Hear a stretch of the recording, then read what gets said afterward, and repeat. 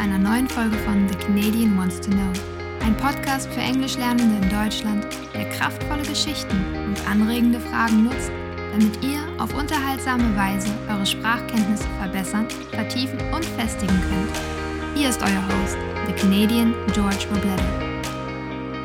Hello and welcome to the Canadian Wants to Know podcast. On this episode, I'm going to talk about opinions. We've all got them. So what do we do when our opinions clash with other people?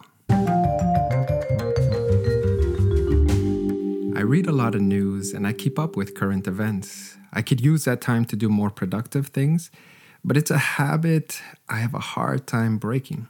Unfortunately, the news is full of negativity. Catastrophe over here, people fighting over there, protests in between. In general, a big chaotic soup of conflict.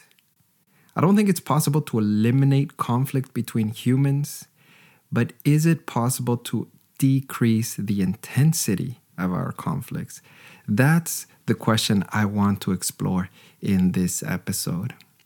There are three things I want to discuss regarding opinions and conflict. The first point is meet people where they are. One of the reasons conflict arises between people is because we have expectations of others. I'll give you some examples. When people complain about little things such as the weather, late trains, or boring days at work, I get annoyed. In my mind, I think, well, that's not a good reason to complain. I don't say anything to the person because I'm Canadian and we're too polite, but inside I'm a little irritated. I start to think about that and why it bothers me so much. In my opinion, those are not good reasons to complain, but for those people, they are good reasons.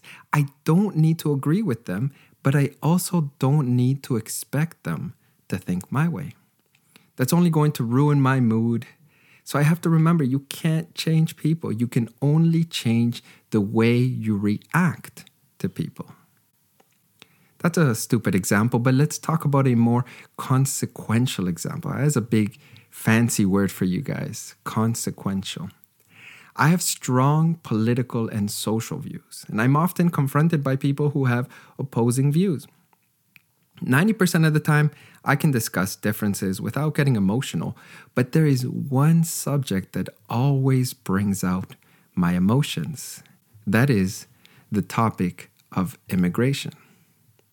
In previous episodes, I've talked about this topic. My mother was born in Guatemala. My father comes from Nicaragua. I was raised in Canada. I am the son of immigrants. I've experienced firsthand the challenges that come with moving to a new country and trying to build a life in a foreign place. I saw the tears, the disappointments, the hardships of the immigrant experience. A lot of the people that I love most in this world are immigrants. I have grandparents who are Chinese, African, indigenous, and of European descent. The only reason I exist is because people from around the world came together. They immigrated to new places and had babies with each other. My parents made so many sacrifices so that I could have a good life in Canada. Our life was not easy as immigrants. So when people talk bad about immigrants, it becomes personal for me. What I've had to learn, though, is that I can't expect people to understand my position because they have not lived my life. They have not immigrated to a new country. They haven't struggled to learn a new language and adapt to a new culture. So, of course, their opinions will be very, very different to mine. As soon as this becomes clear to me, my intensity will decrease. And the reason that I use it in the future tense is because it's still not something that I am able to do today as easily as I want. My anger, my frustration, I'm sure it will diminish and I'll be able to communicate in a more respectful and calm way. But I really need to meet people where they are and understand that they have a different experience of life. So their viewpoint, their perspective will be different. At the end of the day, we're all doing the best we can. We have different experiences experiences of life, which leads us to different conclusions. And that's okay. None of us lives up to our ideals. So what do I mean here? On my website, you'll see that the values of my company, if you go on my About page, are respect, openness, and empathy. This is what I'm trying to live up to. But am I always respectful? No. Am I always open to new ideas? No. Am I always empathetic? No, I'm not. So if I'm not able to live up to my ideals 100% of the times, I cannot expect others to live up to their ideals. So we need to decrease the expectations that we have of others. If we learn to see the humanity in people and not see them as enemies, as bad people, our conversations will become much friendlier and cordial. Question for you. Are you able to stay calm when discussing controversial topics? And if yes, how do you do it? Please give me tips. I need help. Number 2, learn to laugh at yourself. A big part of the problem is we take ourselves too seriously. And with this statement, I'm speaking to myself. I'm not talking about anyone else. I'm talking about myself. We can talk about the immigrant example again. Instead of taking it personally, right? The person, whenever they make some statements about immigrants, they're not attacking me. I can say, you know what? This person has an opinion that is different to mine. So what? Trying to force someone to think my way is only going to create resistance from the other person. That's why name-calling and insulting people who think differently is a terrible strategy. No one has ever changed their mind because you called them stupid. Let's think of some possible examples that are contemporary. If I call an unvaccinated person ignorant and selfish, it's not going to change that person's position. If I call a vaccinated person, oh, you are just sheep, you're manipulated by the media and by the government, that's not going to change the opinion of vaccinated people. If I meet someone who is a supporter of the AfD and I say, oh, you're a Nazi, that's not going to change that person and make them vote for another party. Or if I criticize the young people who go out and protest on Fridays for Future and I say, oh, these are just extremists, environmental extremists, they're hypocritical, they're never going to actually live up to what they're talking about. If I do that, I'm never going to change these people's minds. So name calling never works as a strategy to get people to change their point of view. I think it's better if we just learn how to laugh at our collective stupidity and hypocrisy. All of us have flaws. None of us is perfect. We all have strange opinions. For example, I'm a huge basketball fan. I love the NBA. And I believe that when I scream at the television during a basketball game, my team will perform better. It's a really ridiculous idea, but I'm not going to change that. This is something that I believe in. That's something that I do on a regular basis. We're all kind of weird and strange in the way we think and in the way we behave. And that's why I think comedians play a very important role in society. They point out the stupidities within culture, and then we all laugh about it. And the reason we laugh is because we know that some of the things that they're saying are actually true. Canadians are too nice. Germans are serious. Americans like guns. The French like to protest. Instead of being offended, let's learn how to take a joke.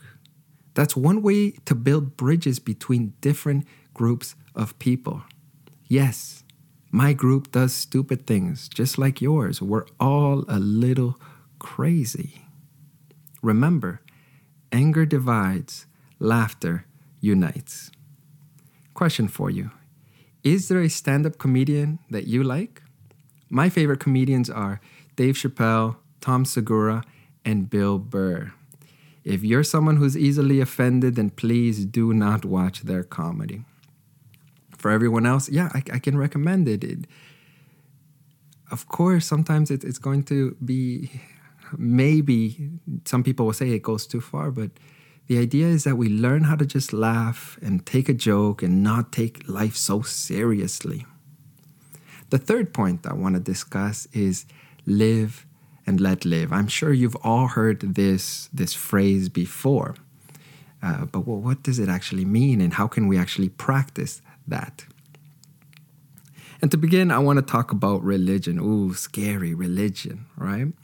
The big criticism of religion is that it forces people to think a certain way and doesn't allow for differences of opinion. Historically, people were killed in Europe because they were Protestant or because they held views that were contradictory to the Catholic Church.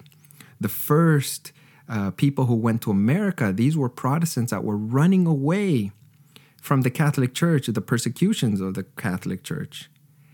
But the Catholic Church was not the only organization that was doing that. Protestants also committed lots of crimes against groups that they didn't agree with. For example, they killed women who they suspected of being witches. So I understand the criticism. We don't want an institution to tell us how to think. Okay, that's bad. We don't want that. What I find strange, though, is that in our rejection of religion, we've become religious ourselves. What do I mean by this? If someone holds on to traditional views on marriage, we say, okay, that's a bad person. If someone has a point of view about women that is different to the mainstream, then we that call that person sexist. We've determined that some opinions are black and white. Exactly what religious institutions have done for hundreds of years. No discussion. Either you agree with my point of view or else you don't belong here. That seems pretty religious to me.